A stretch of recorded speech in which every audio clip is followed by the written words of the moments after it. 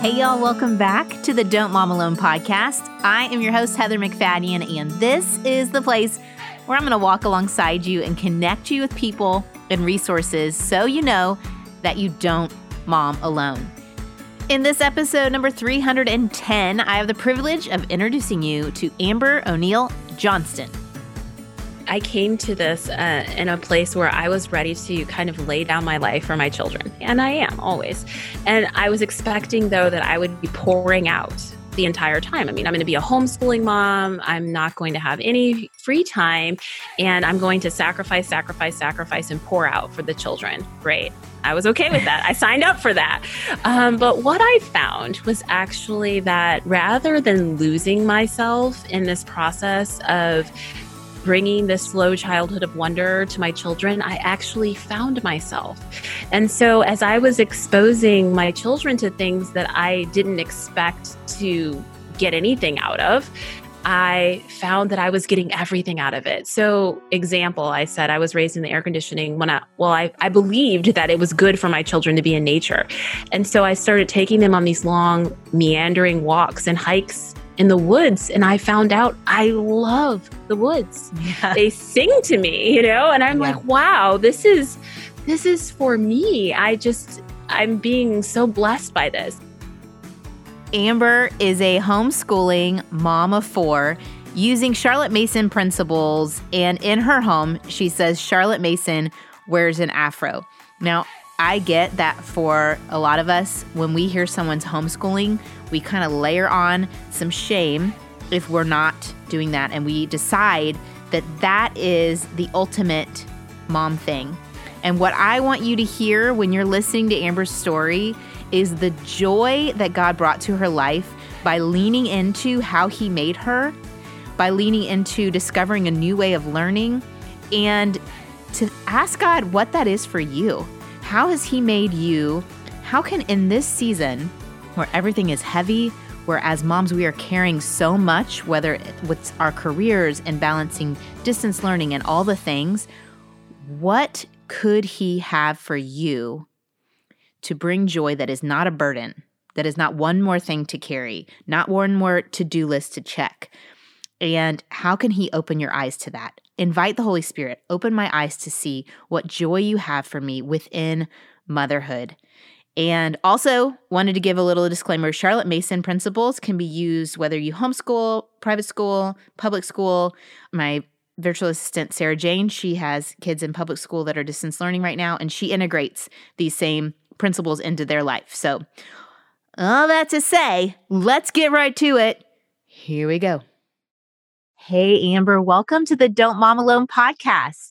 Thank you so much. I'm excited to be here. Well, I was telling you that I love sharing the variety of mom brand options available to us. And when a listener shared your Instagram profile with me with the Christmas books you had shared, sure, I was like, oh, I've got to have Amber on the show, because we have never done an episode specifically with a mom who is homeschooling classically. And I love how you said Charlotte Mason's wearing an afro. Is that the phrase? Yeah. I said in my home, Charlotte Mason wears an afro. Okay. So I just really thought, especially in light of a lot of moms are reevaluating their educational choices this time of year in our neck of the woods. This is when people are signing contracts, putting in applications, deciding, am I keeping kids home? What kind of curriculum are we picking? And so I thought it'd be great to kind of share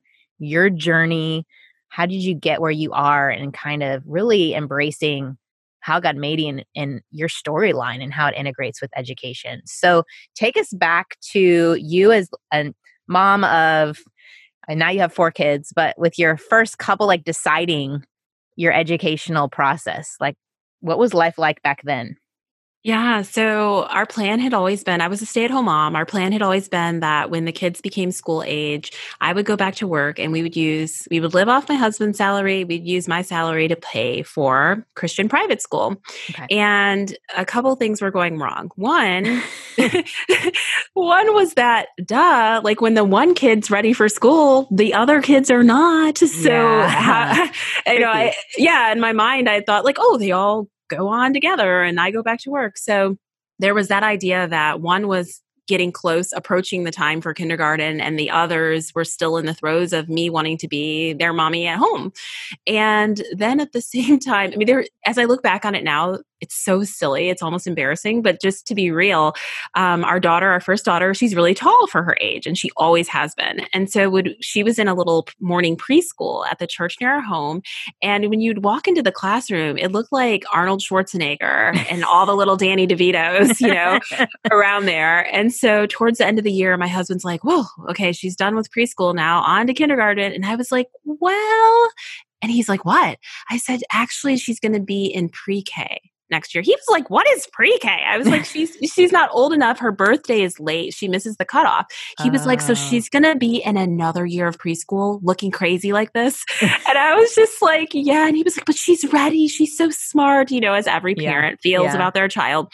Especially the oldest. The oldest had a lot of one-on-one time. Yeah. Absolutely. So now, of course, I can look back and laugh and say this is everyone's firstborn. But we felt she was so special. And he started researching how he could get this girl into starting school. And so what he came up with was that if we homeschooled her for 2 years, the school district would allow her to continue on with the grade that we had her in. And as petty and silly as that sounds, that is how it started. And from that time, when he first approached me about it, I just started laughing. I could not stop giggling because I was like, this man is crazy. I'm not homeschooling these children. And at the same time, I started randomly meeting mothers in my community, and I would see them with their children, and it would kind of pique my interest, the way they interacted with them or what they happened to be doing that day. And inevitably, they kept ending up being homeschooling moms. And I was like, okay, God, are you trying to tell me something? And so long story short, I met a mom at the park. She was homeschooling, and we didn't exchange numbers or anything, but we both would frequent this park, and we just started seeing each other multiple times a week. And she just started speaking into me, building my confidence around it. And she took it kind of from a place of, you could do this, to a place of me feeling like, oh, I'm definitely going to do this. And since starting, I think what's happened is that people come and enter into a space from so many different directions. And yes, I came from a very silly place as to why we were considering this. But once we got into it, there have just been so many reasons to stay and swim in the waters for us. Has it been something that you reevaluate every year, or are you just like, sold? This is it for us? So it started as a year. Again, I still thought my husband was crazy. So I was willing to do, okay, I'll homeschool her for K4, pre-K. Right. What's the big deal? It's not organic chemistry. Exactly. Yeah. And I was just like, what harm could be done? And then she'll roll into kindergarten or roll into first grade. So I was like, well, I'll try 2 years. These 2 years. Kindergarten's not mandatory in my state of Georgia. I don't know about other places. So I was like, what difference does it make? And then we'll put her in first grade. Then once I got going, I just ended up feeling like, not only is this okay, but I think I'm made for this. And it started to fit me like a glove. And I saw my daughter soaring as well.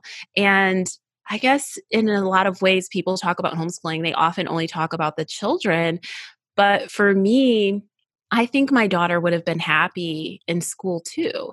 It really became the entire family. It fit all of us. It wasn't just like, oh, this is the best thing for my child. I think it's a great thing. It was a great thing for her, but it was also working really well for me and for my husband and for the siblings and everything that we had going on. So it became a holistic solution that worked well for the entire family.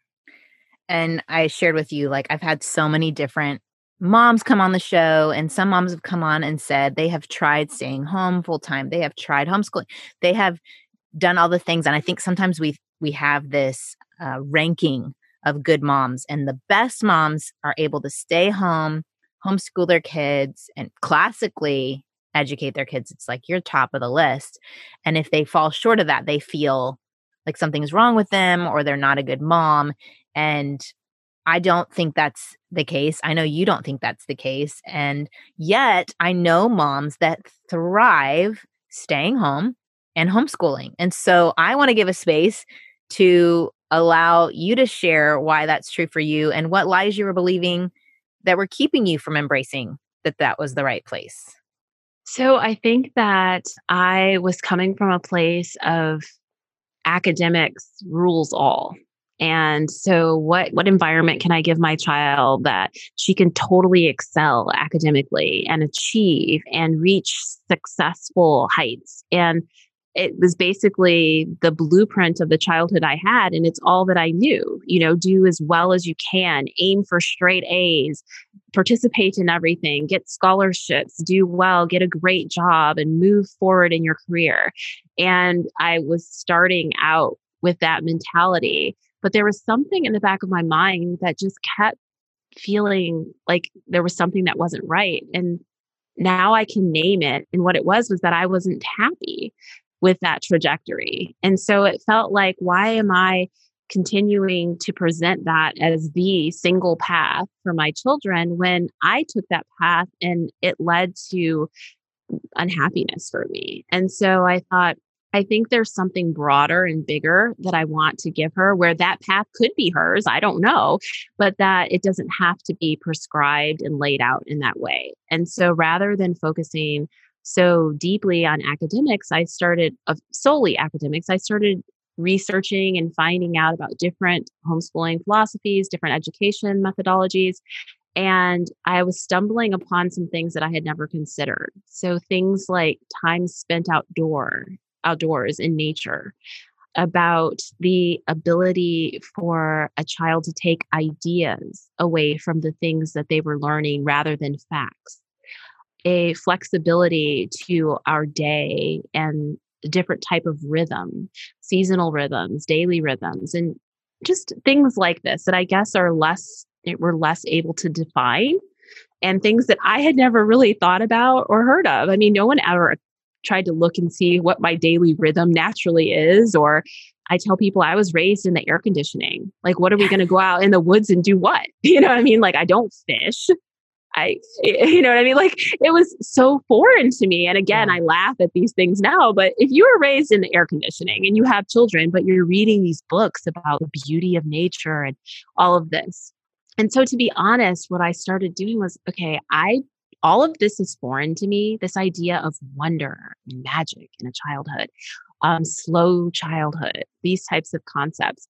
I have no idea really what people are talking about, but I'm reading about these things and I want this for my children. So I didn't have it, so I'll create it for them. And that's where I kind of started out on this path of, I read about these things and I'm going to do them for my children, even though I'm not necessarily connected to them.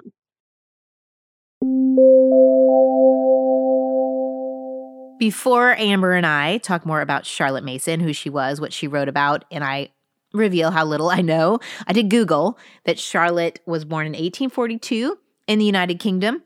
And that leads us into this week's sponsor, Acorn TV, which is a streaming service rooted in British television. So if you're finding it's cold outside, you want to curl up on the couch and enjoy something a little different than you've been watching, something that transports you to another land, then check out Acorn TV. They have so many award-winning series across all the genres, mysteries, dramas, comedies. If you're looking for something else to watch at night, check out Acorn TV. They have a really popular, quirky British comedy called The Other One that's a must-watch. It follows two sisters from very different worlds who have no idea the other existed until their father drops dead. And for you Downton Abbey fans, it features a hilarious performance from Miss O'Brien, and I don't know how to say her real name, Siobhan Finneran. It is a fraction of the cost compared to most streaming services. It's just $5.99 a month.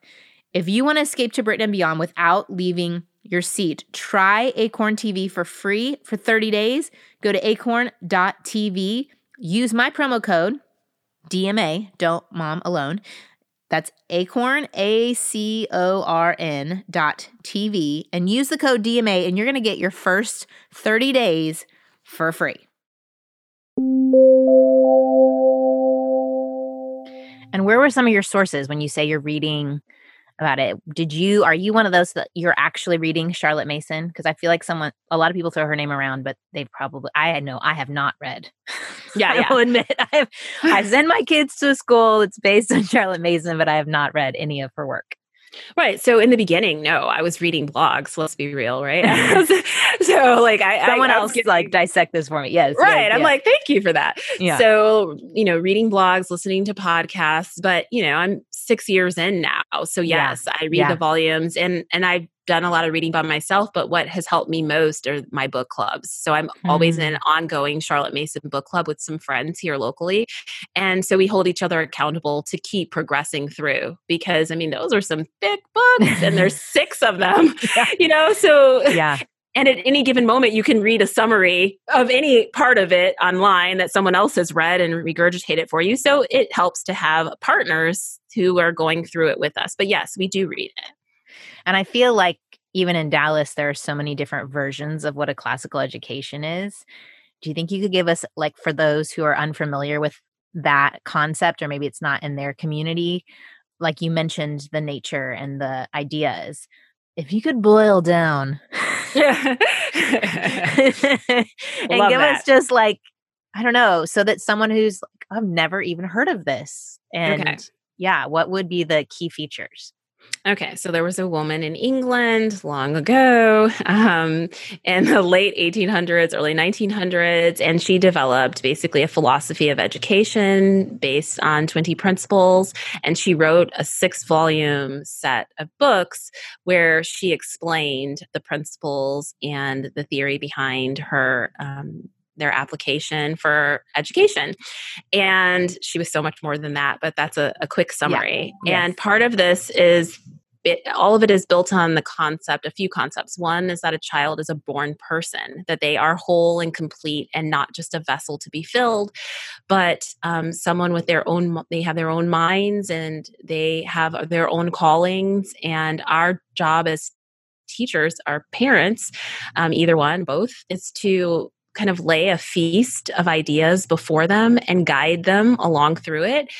But the Holy Spirit is the supreme educator. And the Holy Spirit will speak directly and work directly with our children, just as he does through us. And that was a total reframe for me because it gave me a lot of freedom and released a lot of pressure for me when I realized that I'm actually not the supreme educator. I am a guide. And I'm going to come alongside my child. And the child is whole in and of herself or himself. And that my job is not to teach in the traditional sense of teaching, but more to act as a guide. And so there's a lot more to it, but that's a basic summary. So I loved the ideas that the child would be presented with a broad, if you want to say curriculum, or a broad exposure to a broad number of subjects. So you have composer study where the children are learning about classical composers and their music, artist study, picture study, where they're learning to actually like memorize great works of beautiful art. There's poetry and, of course, literature and even song and hymns and folk songs. I mean, it's so broad.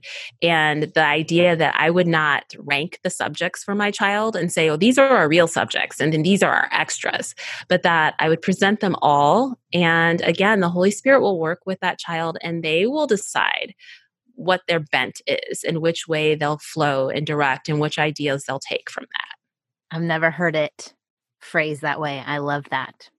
Awesome. I love that. And yet I also hear, like, she talks about them being whole, but also it's very developmentally oriented. Don't you think? That's right. Yeah. And so she often talks about children starting school later than what we normally would consider. So around the age of 6. And so it's funny because if you remember, my whole point of getting started in homeschooling was that our 4-year-old would be able to quickly get up and running in kindergarten.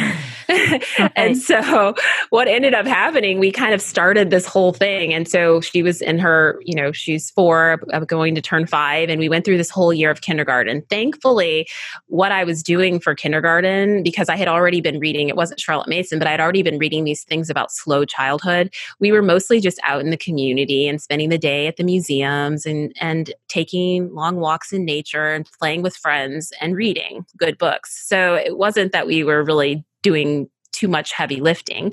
But, when we finished that year, by then I had been introduced to Charlotte Mason and had started reading her writing and had really come to believe and understand her rationale for waiting a little while before diving into formal lessons. And so what I did is at the end of the year, I made a little certificate for my daughter and I said, "Congratulations, you finished kindergarten A. Now you get to do kindergarten B." And she was like, "Yay!" And so we did another year of that, kind of playful, slow reading time and spending time in our world or in the world around us, and called that kindergarten B. And then the following year, we started with first grade and her formal lessons. So while we initially entered into homeschooling with a drive to push, achieve, succeed, and get started as quickly as possible, we ended up putting a slow break and lingering for a couple of years before ever starting the formal lessons. And I love that removes the pressure, like moms that will reach out to me and say, "I'm worried my child isn't reading. He or she is 5." And I mean, none of my boys, because of going through the school that they're in, really read for themselves until first grade. But when they started in the fall, like August, September, by Thanksgiving, they were reading chapter books.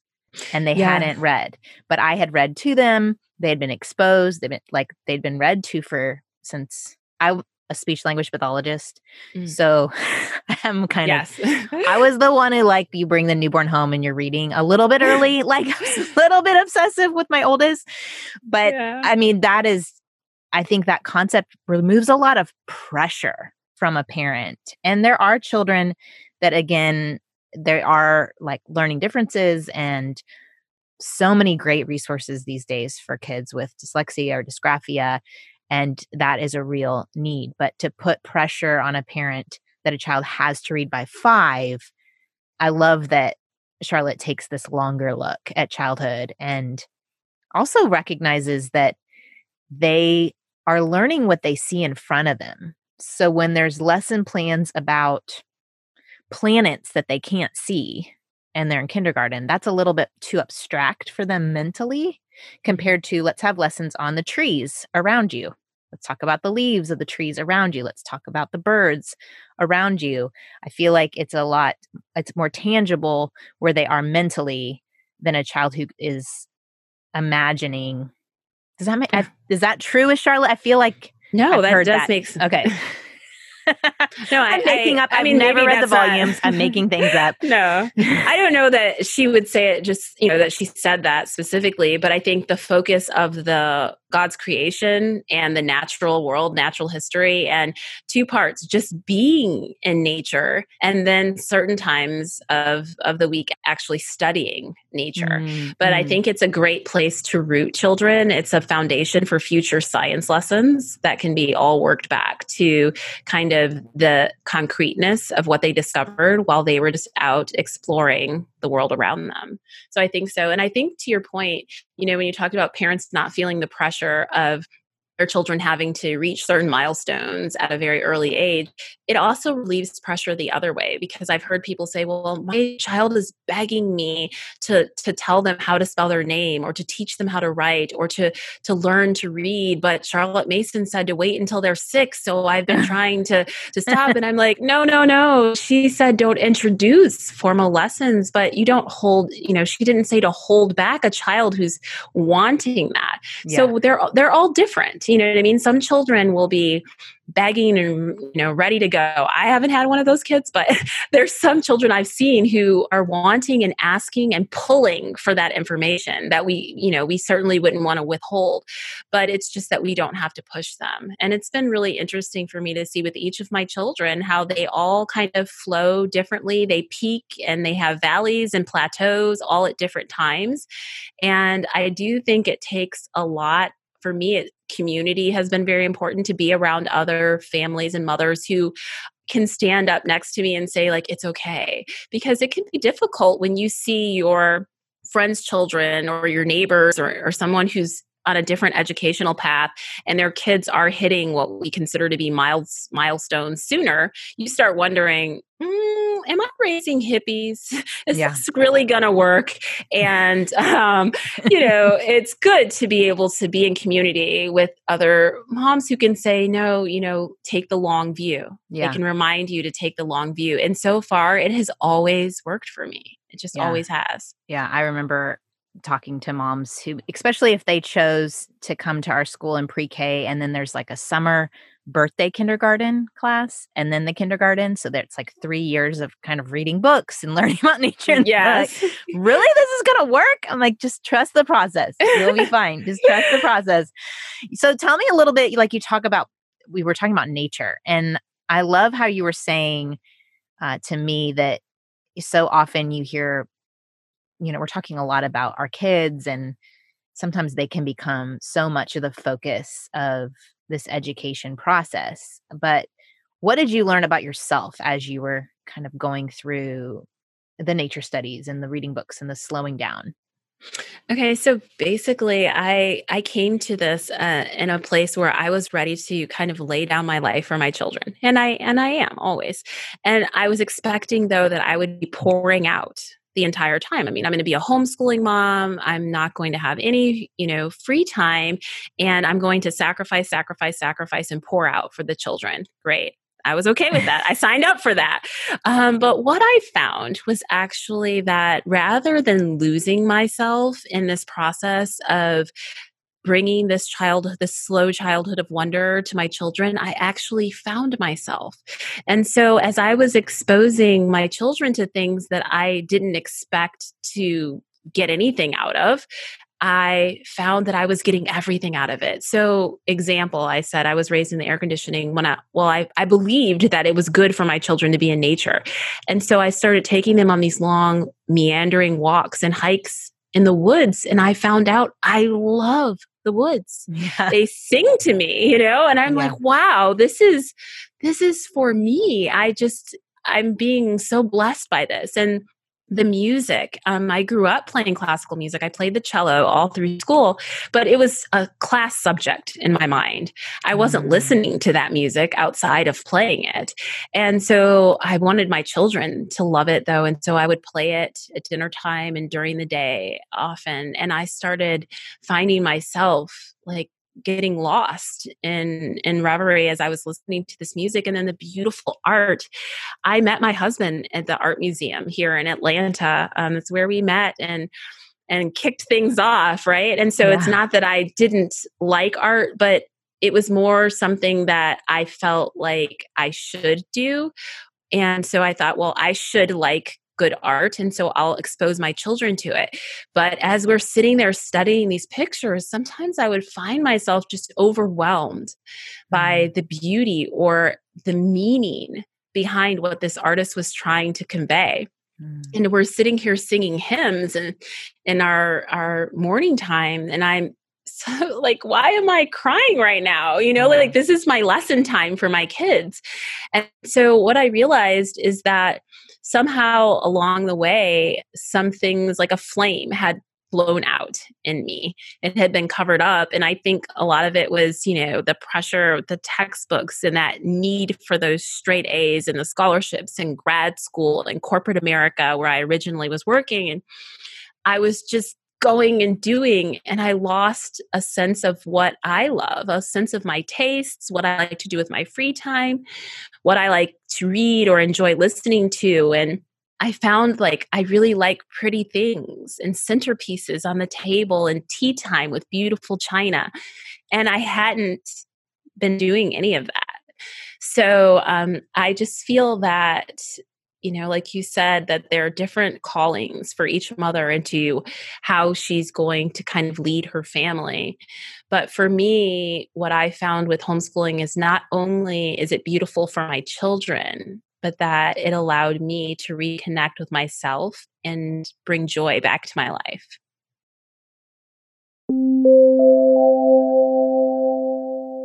Moms, I don't know about you, but Amber's realization, just finding the joy and the beauty, I know that personally, that even applies to my physical beauty and investing in myself. And so I was thrilled when Function of Beauty reached out and offered some of their products to me. So what I got to do was go take their quiz and tell them a little bit about my hair type, whether it's straight, wavy, curly, coily, and my goals, whether it's to lengthen, volumize, oil control. I have a lot of really thin hair, so mine is to volumize. And because hair changes with seasons, you can even change your goals before every shipment. I also got to pick out the color of the actual products. Like, it's not coloring my hair. It's just that the products are pink because nothing in my home is pink.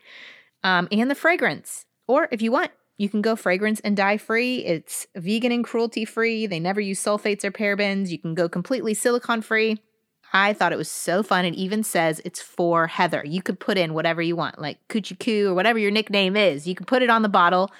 You will never buy off the shelf and be disappointed. Again, if you go to functionofbeauty.com/DMA, take your quiz and save 20% off your first order. That applies to their full range of customized hair, skin, and body products. So go to functionofbeauty.com/DMA so that they know that you heard about it from our show and get that 20% off of your order. functionofbeauty.com/DMA.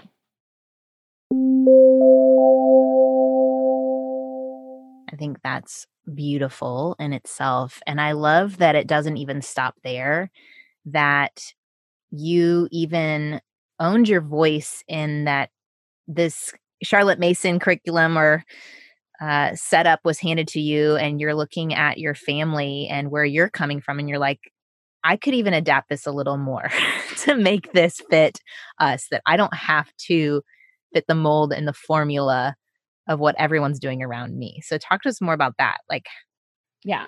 So we're doing all this beautiful stuff, right? I mean, it's just like, it was great, right? I mean, I'm just like, look at my child. She's reciting beautiful poetry and like, we're doing all the things. And I'm like, we're jamming here. Everybody's happy. But my daughter started, exhibiting signs of, I call it acting out, but towards herself. So exhibiting signs of the only thing I can call it is self-hatred. So anything that was associated with being Black or African American, so her skin, her curly hair, my skin, she would ask me, why am I the only one who has a brown mom? And she's not making the connection. And she's a little kid. She doesn't understand genetics and all of that. And hating her hair, just absolutely hating it. And I wish I could show you a picture. She has the most gorgeous hair ever. I mean, I find myself jealous all the time. Like, wow. So, you're really just thinking the enemy has grabbed hold of her. And so more than what we have time for today, but it was over a series of many months, almost a year, where she was increasingly saying disturbing things about herself. She was counting Black and brown people, really anyone who was not white. She didn't really understand different ethnicities or cultures. So like her ballet teacher at one point was Indian, and she was East Indian, and she considered that to be her, Black. She that's the same as us. So she's just looking at skin color predominantly. And she was counting people when we would go places. She would ask me before we went to a birthday party, will I be the only brown person there? If so, I don't want to go. And I'm just trying to figure out where in the world this is all coming from, because my husband and I, neither of us ever talked about things like this. It's just what she's noticing in the world around her, where she usually was the only one. In the homeschool world, in many places, most places, and definitely Atlanta is no exception, her world is very completely white. So it all came to a head one day. We were on a field trip, and we were going to the bathroom before we head back and head home. It was a long drive. We were out in the country of Georgia, rural Georgia. And when we were waiting in the line for the bathroom, she watched a bunch of women go to the bathroom stall, wash their hands, put their hands under the automatic dryers, and walk out of the bathroom. And when it was her turn, we went to the bathroom, she's washing her hands, and she went to put her hands under the automatic dryer, and it didn't come on. So I think that's happened to all of us. So she kept moving her hands all around. It wouldn't come on. And so the bathroom's completely quiet, and she turns to me in this really loud voice, and she says, well, I guess dryers in here only work for white people then. Oh, goodness. And I was like, oh Okay, and we're out of here, wet hands and all. So I just like quickly ushered her out and into the van. And I was just like, honey, why would you say that? And I was mortified. I mean, just mortified. I was like, why would you say that? And she said, well, they know how everything works. And I tried it. It didn't work for me. It worked for all of them. And they know everything. I said, what Mm. makes you think they know everything? And she said, because you told me we study important things in school and we only study white people. Oh, goodness. And so I walked away from that conversation. It was a long ride back home. Yeah. And I was just crying. I was just feeling like something's not working. How could we be doing something so beautiful and so fulfilling? And it's what everyone else is doing. And it be so broken for my daughter. And so I walked away. That's kind of the beginning of the journey. And I realized, I got to get rid of this Charlotte Mason, this classical education, something, like what, I don't know what's going on. But I prayed about it and I really started digging back into her original volumes and getting off of the blogs and the podcasts and everyone else's interpretations. And what I realized is that a lot of people have taken her writing and they've blown it out into a curriculum with lesson plans and book lists and everything based on her work and her ideas. But they made it for themselves and their families, which is great. But then I tried to take that and use it exactly as written for my family. And no, it didn't work. And so I went back to the basics and I said, I'm going to take her principles and I'm going to apply them to my family. And so for me, that meant making space for voices of people who look like us, who come from our background, who share our stories. And that didn't mean a complete replacement, but making room for more voices, including our own. And so what I say now is that I just came into the kitchen and sprinkled myself all over this. I was like, oh, I'm about to help you, sweetheart. And I'm going to show you how beautiful our people are and where we come from and who you are and why you should love yourself. And when we rooted ourselves in that, it really, she came alive. She became a completely different person, to be honest with you. So much in what you just said. So much. But for whoever is listening, what I want more than anything of Amber's whole testimony is for you to hear her owning her motherhood and owning her ability to influence her home and not losing your identity in someone else's formula. It's such a beautiful example of not trying to force your family into a mold it's not supposed to be in, and yet taking things from around you and beautiful things, like you said, and an education form that you weren't familiar with growing up, but that you were thriving in personally as a mom, and making it something that now you're offering to other parents, and just offering this great, rich way to approach learning for everyone, which is so great. So great, and empowering others from all different ethnic backgrounds and storylines. And I think we as moms, we do miss out when we don't share what we love with our kids, like, Yeah. like if we're just if we are trying to be just so child focused that we don't share, like, no, I really do love X, Y, and Z. I really do love ballet, or I really do love the top 40 hits, whatever it is. Like, it doesn't even have to be a classical thing. Then your kid, Right. They stand on your shoulders and they take that and with the prompting of the Holy Spirit and their own giftings become the people God wants to use. So that is an inspiring story for me to hear. And I hope for those of y'all listening. So how did your daughter, as you've adjusted, and how many years ago was that you made that switch? So that was 5 years ago. Oh, wow. Five, Okay. 6 years ago. Yeah. 5 years ago, 5.5 years ago. And it's been completely different for us. I think that, my other kids, because of her and the help that she was able to give me for her using her voice and speaking up, my other kids have never really had that path to walk down. They just have always been swimming in it. And I think that, what I took away from it is that I brought everything to the table for my child, the best of all. But the thing I left behind was me. I didn't bring me. I didn't bring myself and who I was.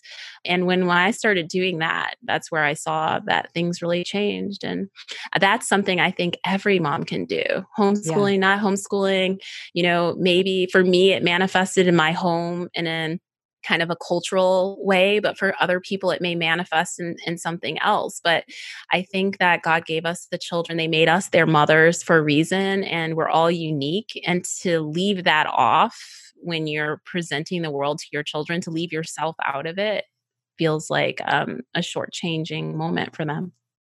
And I think they will grow and go.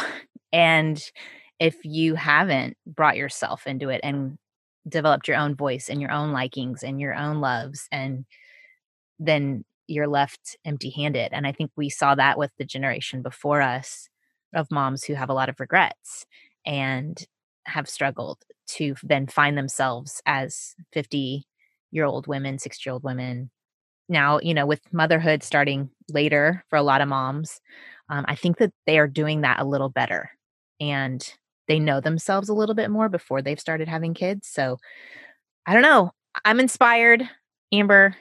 I know you have a ton of resources on your site, so I'd love for if you could just highlight some of those in case someone listening wants to learn a little bit more or kind of utilize what you have to offer. Yeah, definitely. I blog at heritagemom.com and chat on Instagram at heritagemomblog.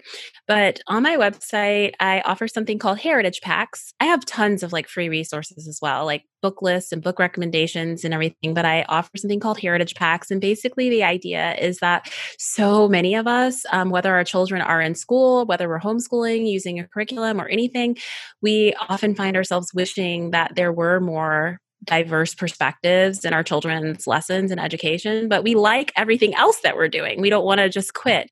And so the Heritage Packs allow people to pull those other voices in through beautiful living books without totally changing or getting rid of or pulling the kids out of school or changing everything up. So it's kind of like I say it's a way to add a little chocolate, little butterscotch, little caramel to whatever you're doing otherwise. And tell everyone what a living book is. So the idea behind it being a book that has ideas in it that are often told in a narrative form and usually presented as from someone who's passionate about that subject versus just a tidbit here or a tidbit there. So it's kind of something you might consider to be like the opposite of a textbook. So it's often topical, it's narrative, maybe storytelling component, using really rich language and full of ideas that make it easier for the child, more interesting to read and easier for the child to learn from. So I send my kids off, right, to this school. But then one year, I had someone create the curriculum and I did it at home for two of my boys and read some of the curriculum. I was teaching them through the curriculum and then read some of the books. And I vividly remember Carry On, Mr. Bowditch. Mm-hmm. You know that book? So then mathematics is involved. He's studying the stars. He's navigating through water. Anyway, we learned so much about language related to boats and all of that. And it's a story. It's a true story of a guy and Nathaniel Bowditch. And anyway, that's where I realized, I was like, oh, this is what they're talking about. Yes. It's one of those things that's much easier to understand when you see it. Like if I read you a passage about something from a non-living book and then read about the same type of thing from a living book, it's exactly like you said. It's like, oh. Yeah. It's super interesting. And I don't know that I'll fully understand everything my kids have gained through going. Although my mom says that I was homeschooled from 3rd through 8th grade, and my mom says that she was using a classical method for a lot of those years. So I played in the woods a ton, a lot of poetry. So I think I had the experience, but I didn't really appreciate it until I homeschooled that one year. Okay, well, thank you, Amber, for coming on today. I'm so thankful to connect you with anyone listening who's considering owning the education and doing something a little different to follow you and to be inspired by you and whatever aspect of their motherhood they're wanting to kind of flip the switch, kind of change up the formula. Oh, thank you so much. I appreciate you having me here. It was great. I enjoyed talking with you. Okay, before I pray over us, I don't want to gloss over the tenderness and just the vulnerability of Amber sharing her daughter's story with us. For anyone who's listening and that is super familiar to you, whatever your ethnicity, if you have felt those feelings of not belonging, of unworthiness, of not valuing, self-hatred in any form, that I just have a really tender spot for you right now.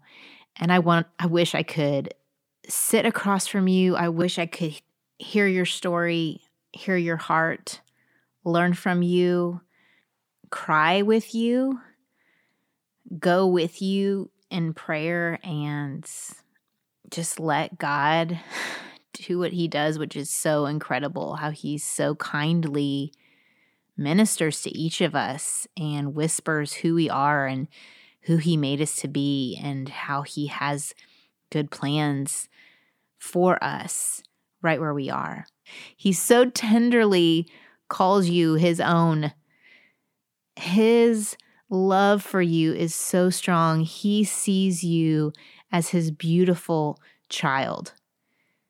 And his heart breaks that the world tells us anything different.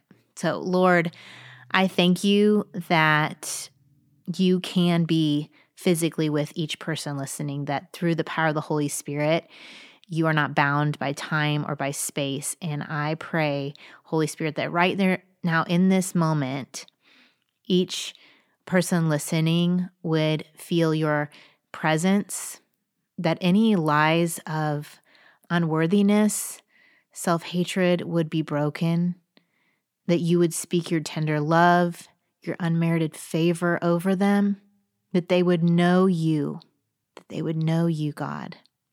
I pray for moms to embrace who you made them to be, to toss the formulas, to find joy right where they are. I pray for the burdens of just the circumstances we all find ourselves in, that you would be her support, that you would be her strength, that she could know you daily and her dependence on you, that she would not believe a lie that she is failing because it is hard, that she could be held by you, God.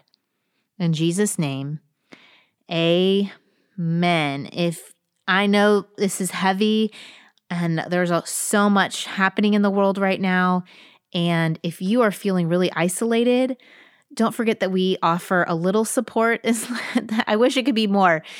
We have podcast clubs that we provide discussion questions so that you have an excuse to gather, even if it's a phone call with a friend, to talk about, something other than your kids. Or maybe you end up talking about your kids. That's just what moms do. But we provide the questions. You could gather in someone's backyard or socially distant somewhere. Some churches are using them. But just go to the website, don'tmomalone.com, and you'll see a little podcast club link. If you want to do something fantastic for this community, if you could pick one of your faves and just share it on your socials somehow, whether it's Facebook or wherever you are, Instagram, and just share it, that helps so much. Moms are finding community and finding support and finding God, actually, through you sharing. So thank you for being part of that marketing mission. And I hope you all have a fantastic week. Meet me back here where I'm going to have Sissy Goff, the counselor from Daystar. She's come on the show multiple times before. She's going to help us learn how to help our kids when they are struggling with anxiety. All right. Have a great week. I hope you enjoyed this episode of the Don't Mom Alone podcast. If you're wanting to connect with more people and more resources to help remind you that you're not alone, head over to don'tmomalone.com. That's where you'll also find show notes with any links mentioned by our guests. Most importantly, I want you to know the good news, the great news that you're not alone because God has promised to always be with you.